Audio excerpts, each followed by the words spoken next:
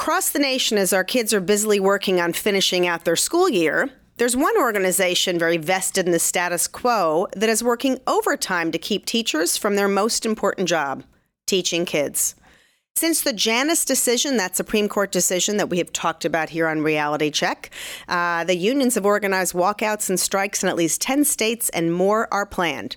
They're not just trying to rebuild their tattered organization and show value, but they're creating dissension over innovations that have helped public schools, like charter schools, for example. This happens to be National Charter Schools Week, and the unions are notoriously absent from the celebration.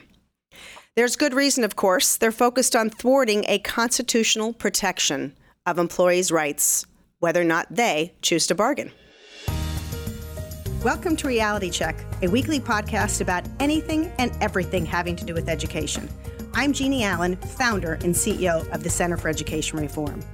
We chose the name Reality Check because a lot of what you read about education these days is often wrong or misleading.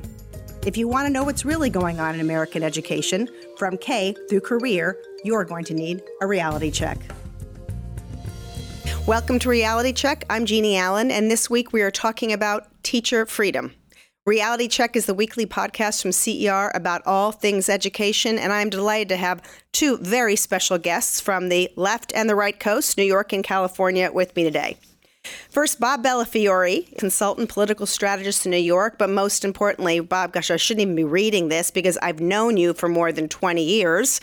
He was the chief of staff under New York Governor Pataki that helped bring in workers' compensation reform, the state's Charter School Act. He later went on to serve as director of the SUNY State University of New York Institute of Charter Schools.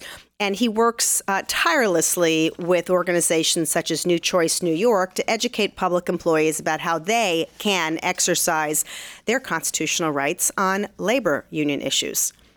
Harmeet Dhillon, our other guest today, is a San Francisco-based trial lawyer with an emphasis on First Amendment issues. And in anticipation of the Janus decision, when the California Teachers Association pressured its members to sign recommitment agreements to force their hand, which we'll talk about in a minute, Harmeet, along with the Freedom Foundation, signed on to represent teachers who signed such agreements and to help out all of our educators to understand truly their rights and what it means to be free. Welcome, Bob, and welcome, Harmeet. Thank you. Happy to be here. So let me first start by saying, I know because I rushed through a whole bunch of stuff because I wanted to put it out there for people that are, A, not used to this issue, and B, not as familiar since it's been some time since the Janus decision was argued in the Supreme Court. Harmeet, let me just turn to you and have you give us a couple of sentences about that decision and why it's relevant for anyone listening. Well, the Janus decision was a landmark case that said that teachers and other government workers have a First Amendment right to not be forced to speak, basically, through a union. And the theory is that where the existing law framework in many states in the country is to take a certain amount of agency fees from public sector union-eligible people, regardless of whether they want to join the union or not, that effectively is coerced speech. And so it frees teachers and other public sector workers from having to involuntarily participate in these unions and their largely political activities. And the court held that any consent to join a union must be clear and affirmative in advance of union dues being taken. Okay, so clear and affirmative. So in other words, you invite me to the party and I come or don't, but no one forces me to come. That's right. And so what the litigation has been since the decision came out last summer, it's been about 10 months now, has been over what is clear and affirmative, timing, and in the case that we filed, what duties does a union have in advance to tell potential members about their right not to participate in the union. And so these are some of the issues that remain to be litigated, although we've had a couple of recent cases that I think are beginning to make some law on this. And Harmeet Dhillon, as a trial attorney and representing these teachers, what is it that made them come to you? I mean, what exactly happened? Well, the Freedom Foundation is a nonprofit that is really focused on helping government workers get out from under forced union participation. And there's certainly many workers out there who value what a union can bring, and maybe in some businesses, in particular some sectors, they may play a positive role. But increasingly what a lot of workers have found around the country is that their dues are being deployed to help elect liberal politicians who then cut better deals for unions and union bosses specifically. So Freedom Foundation has been deploying teams of canvassers to government buildings and going door to door, doing home visits, using direct mail, email, text messages, billboards, and social media to educate government workers about their freedom to opt out of their union and stop paying dues. So for a teacher in California, the union dues can exceed $1,000 for somebody who's on a five-figure salary and not making a lot of money to start with in a very expensive state. That's a huge amount of money for many families. So what they have been finding in this recruitment effort to tell people about their rights is that the same is going on the other side. So the union is sending its union workers and union leaders to the classrooms, to door-to-door and other direct messaging as well to convince teachers and other government workers that they should stay in the union. And so it's really a kind of lobbying effort on the part of both of these groups now, whereas prior to the Janus decision, there was no space for a Freedom Foundation or other nonprofits that do this type of advocacy work. And so at least now there's a chance for workers to keep that money, and then it's more of their personal choice whether to belong or not. Well, and it sounds like the unions really are working overtime to attract people. And frankly, if you believe in competition and you believe that you should make a case for something, then more power to them. But it's not necessarily that rosy of a picture, is it, Bob? No, it's not. For one, Harmeet, we're talking about teachers here, but the level of coercion, required inclusion in a union, it goes far beyond that. We've heard from medical residents at public hospitals, county-owned hospitals. These are surgeons who were compelled to join a union because they were told, prior to Janus, they essentially had no choice. And if they did not want to join the union, they still had to pay, these so-called agency fees, which are basically 97, 98% of what union dues would be. Here in New York, and I think in some other states, we found, how can I gently put it, a tremendous sense of symbiosis between the government and the public employee union, which is a very nice term from the life sciences, but in politics, as we know, it translates into you scratch my back, I scratch yours. Mm-hmm. In New York, the legislature passed and the governor, Andrew Cuomo, signed legislation to make it easier for the unions to keep people in and harder for workers to get out, even if they wanted to. Essentially putting the sand in the gears of people trying to exercise their constitutional rights. And that's made it harder for workers. They don't make it easy. They either slow walk the paperwork or flat out obstruct or intimidate people into or out of exercising their rights. And when you think about what the Supreme Court said in the Janus decision, that this is a constitutionally protected Supreme Court affirmed right to a choice, you would wonder how governments would respond, especially in the blue coastal states that Harmeet and I live in. How they would respond if anyone tried to obstruct anybody else's constitutionally guaranteed Supreme Court affirmed right to a choice. So the government isn't really helping, playing footsie with the unions, making it harder for people to get their money back. And even if people file the paperwork the right way, it still takes months and months for them to get the dues deductions ended. And it's part because of the political process that we face here. Unions are tremendous players in the political realm, there's probably a philosophical problem with having management, essentially the government, negotiate with the powerful entities that help support their reelection for the money that the government takes from the taxpayers to give to these unions. There's something sort of weird about that. Mm-hmm. And New York, of course, they wear that symbiosis proudly on their shoulders. I mean, Governor Cuomo talks about, this is always be a union state and we'll never let anybody get in the way of that. And he's essentially signing off endless amounts of taxpayer dollars for political supporters. Give us more examples, Harmeet, about ways that the union is trying to keep teachers, for example, in California captive, so that they can be aware. Because it does seem to me also, I want to hear you both talk about this.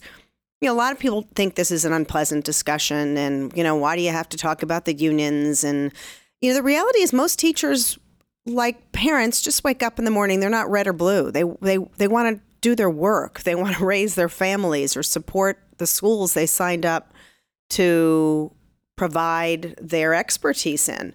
And so I've got to think that for most rank and file educators, at least the ones we talk to, but there's millions out there that are not happy this is happening, or are they just unaware, or are they just been convinced that they need this protection because everybody else is evil? I mean, I'm just trying to process that, Harmeet.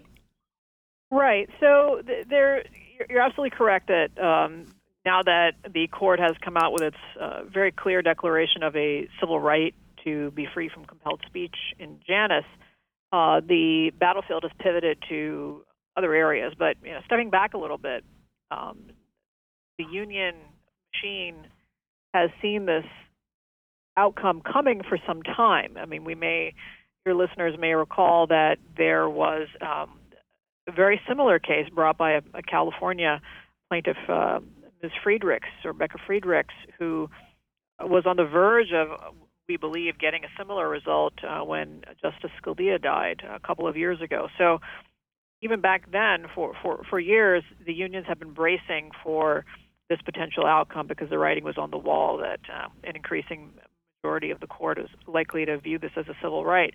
So, right away, California legislature came out with a law that protects the unions from any retroactive requirement to disgorge fees that were collected prior to Janus. And so that's one thing that they've done. Another is the unions strengthened or put into place rules that required an elaborate paperwork process to opt out.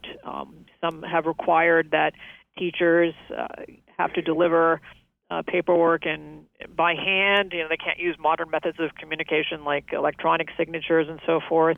It has to be done within a certain sort of 30-day window in a year. So if you signed up for the union in June before the Janus decision came out, you would not be able to opt out until, this coming June. So you were kind of stuck with it. And the unions did a big push right before Janus came out to actually sign people up and, I would argue, use some deceptive tactics to do that. So now what they're doing, now that Freedom Foundation and other nonprofits are out there educating workers about their rights, they're now having to compete a little bit and articulate what the union does, but I am sure that's going to come along with some scaremongering and fear-mongering tactics about how teachers who don't belong to the union will end up getting shafted in terms of their compensation or their benefits or other things like that. So I think it's going to be a multi-year process to actually educate workers about their rights and about how their rights are not really going to be materially affected in any negative way if they choose to keep that extra $1,000 in their pockets. The main impact is going to be maybe less lavish benefits and lifestyles for union bosses who have been using this money for exclusively, really, to elect Democratic politicians who give them cozy deals and I think symbiotic is a great word to describe that relationship. And consumers, being parents of kids, really have no voice in that, and it hasn't been good for education in California, which is near the bottom. So we're hoping that once people are freed from these bonds of mandatory union membership, we begin to see some competition, we begin to see some new thinking and fresh thinking, and maybe some more people even getting into the business of teaching, if you will, the vocation of teaching, and overall improving our standards in California. It's like you got dropped into New York and have been spying on what's happened here. The unions on both coasts are playing from the exact same playbook. For instance,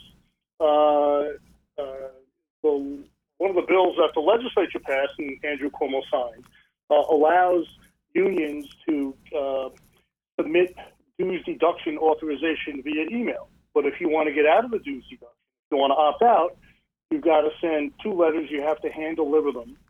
And then in New York, the state controller who oversees the state payroll will not deauthorize your deduction. I know there's too many negatives in that, but will not allow the worker to get their money back until the union says it's okay. Even though it's clear the law does not any longer permit that. Yes, the law doesn't. I think the states are up to themselves. Harmeet's an attorney. I'm a broken down ex-newspaper reporter. But the Supreme Court decision says this must be the case, but the states implement this any way they want. And as much as what's in statute is scary, what's happening behind the scenes, sort of sotto voce, is even scarier. For me, it's akin like if you see an ant in your living room, God knows what's behind the wall. It's the stuff behind the wall that is, that is insidious. It's the slow walking of paperwork. It's the dragging the process out for people. It's making it hard for them even to get their information. I talked to a county worker in Western New York who just didn't feel represented by the union, just wanted to get his money back, and he couldn't even get a copy of his dues deduction card from his personnel office because everywhere he looked, he was treated like a rat. He was treated like a turncoat, like he was Benedict Arnold, and he was petrified. And mostly, what we had to do was hold his hand and tell him, "Look, you can do this." So many workers in New York feel that way.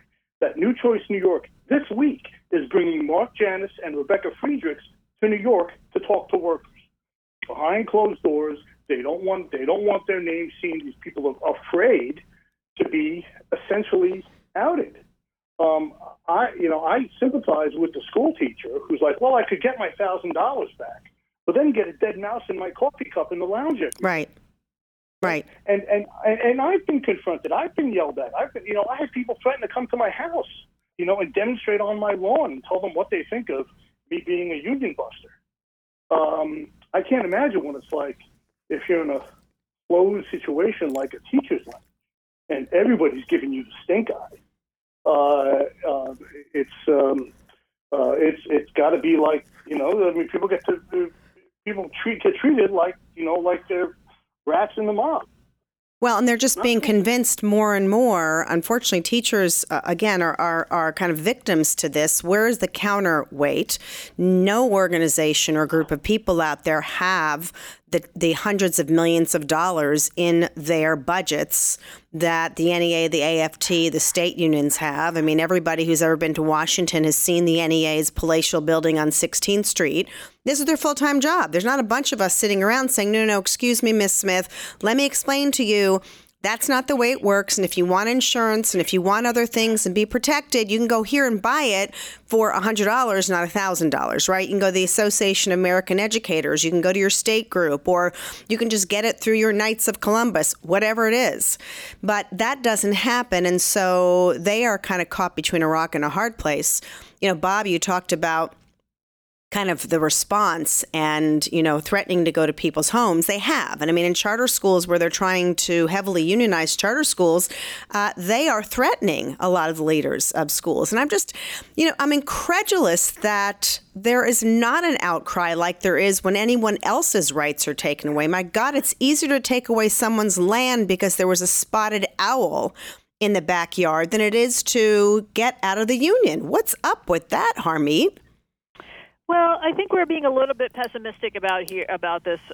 Okay, good. With all due respect, good. Lift us out. It's been less than a year, and in less than a year, there've been multiple lawsuits in the key jurisdictions. In California, we've had almost 10 of them to help free workers from these bonds. And Freedom Foundation's efforts, just taking one nonprofit working on this issue on the West Coast since June of 2018. So since Janus came out, they've personally, directly helped more than 50,000 people on the West Coast leave the government unions and different unions and stop paying dues.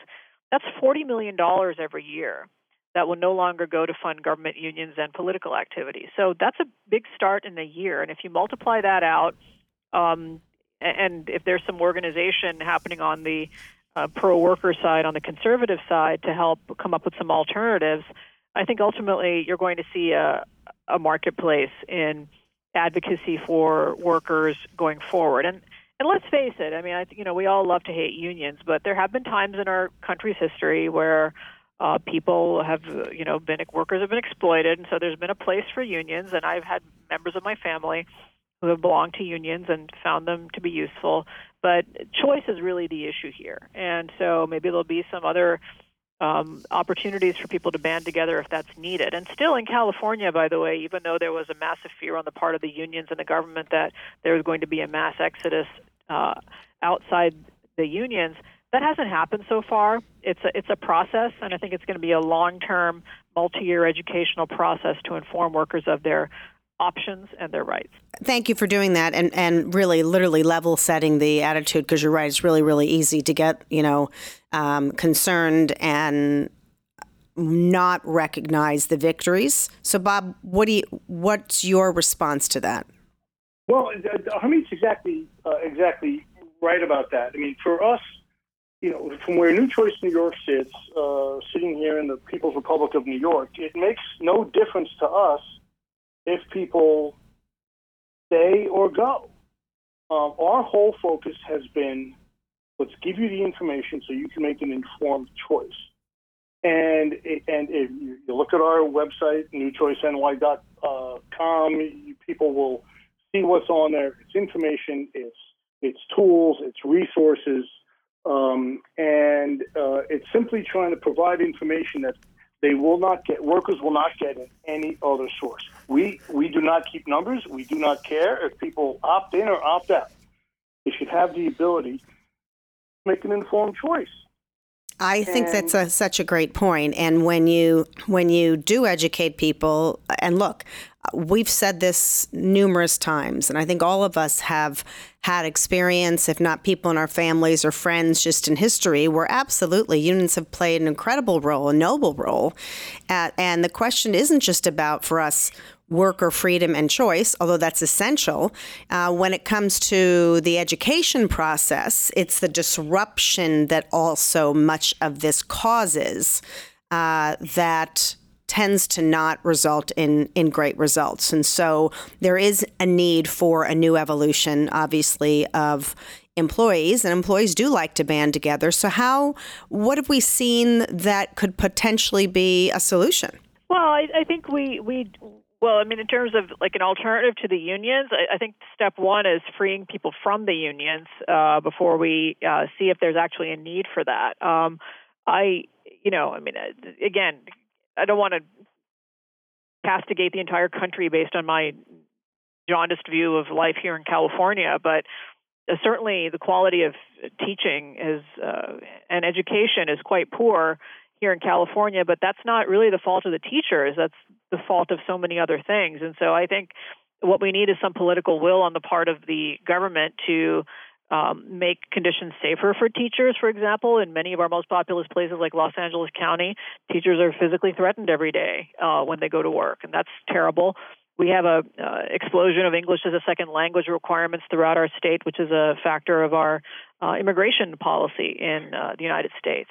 So I think that we are actually going to see a need for advocacy for teachers, but it's going to be very different than the sort of pay-based or vacation-based sort of wage and hour benefit type analysis that the teachers' unions have engaged in so far, with little advantage to the teachers and a lot of advantage to politicians, and see more options for people banding together to advocate for safer conditions, for better job satisfaction for teachers in terms of types of students they're teaching, size of classrooms, and stuff like that.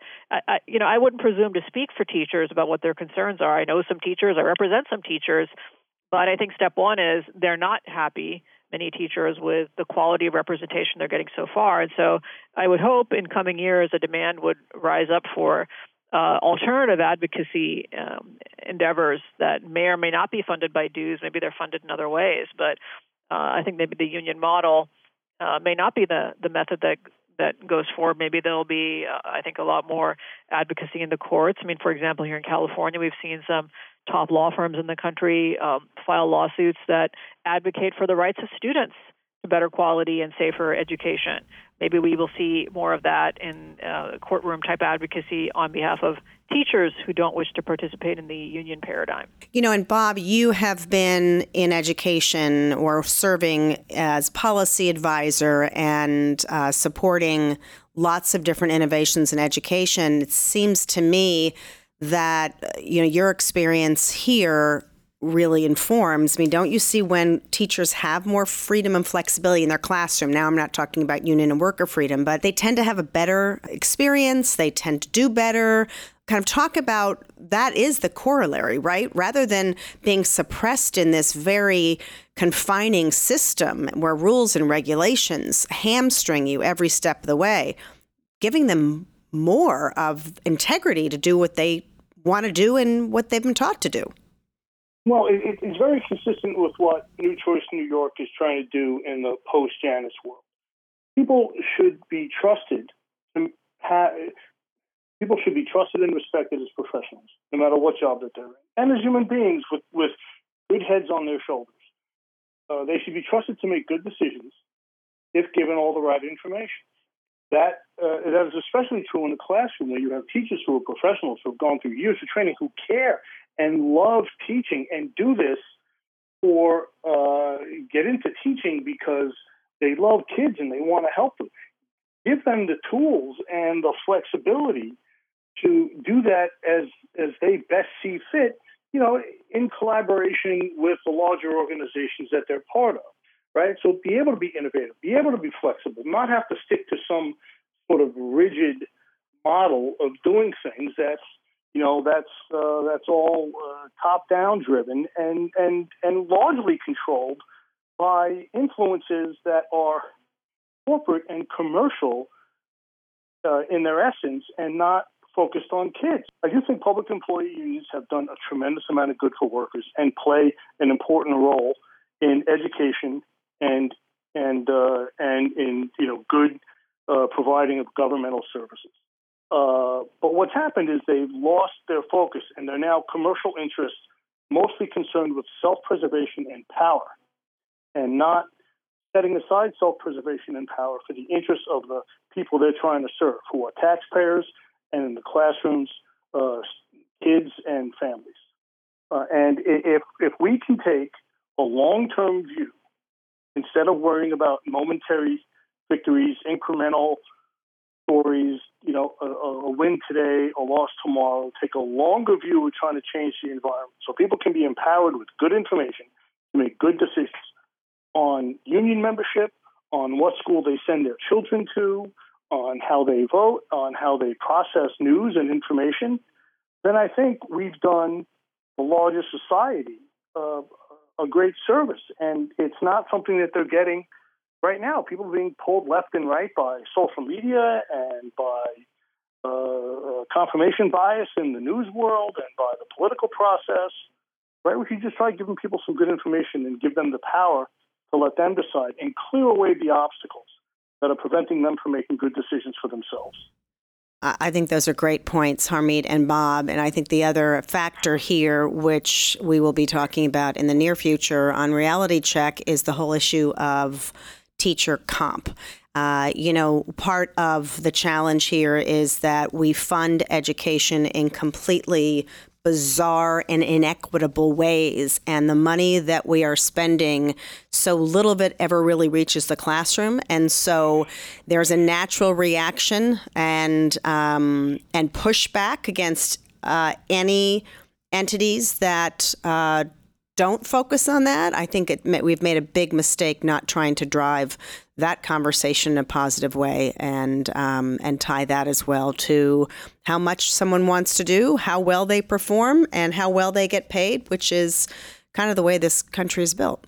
My guests today have been Harmeet Dhillon, a San Francisco-based trial lawyer with an emphasis on First Amendment issues, who is working along with Bob Bellafiore in New York, albeit separately, at New Choice, New York, on public worker freedom, educating workers about their rights constitutionally and just as citizens. I am so grateful to you both for joining me today on Reality Check. Thanks for having us. Thank you, Jeanne. It's great to be here. Thank you. This is such an important issue, and if you like what you heard in this podcast, you might want to subscribe for free, of course, to make sure you don't miss any future programs. You can subscribe at iTunes, Google Play, Stitcher, and wherever podcasts are available, and of course find out much more information about this and more at CER's website, edreform.com, where you'll also find information about our guests today, Bob Bellafiore and Harmeet Dhillon. Thanks so much. Join me again next time for another great edition of Reality Check. Thanks for listening to this edition of Reality Check. You can subscribe to Reality Check at iTunes, Google Play, Stitcher, and TuneIn and never miss an episode. Visit us online at edreform.com and follow CER on Twitter at edreform and me, Jeanne Allen. I look forward to exploring the world of education with you and another prominent guest next time. See you then.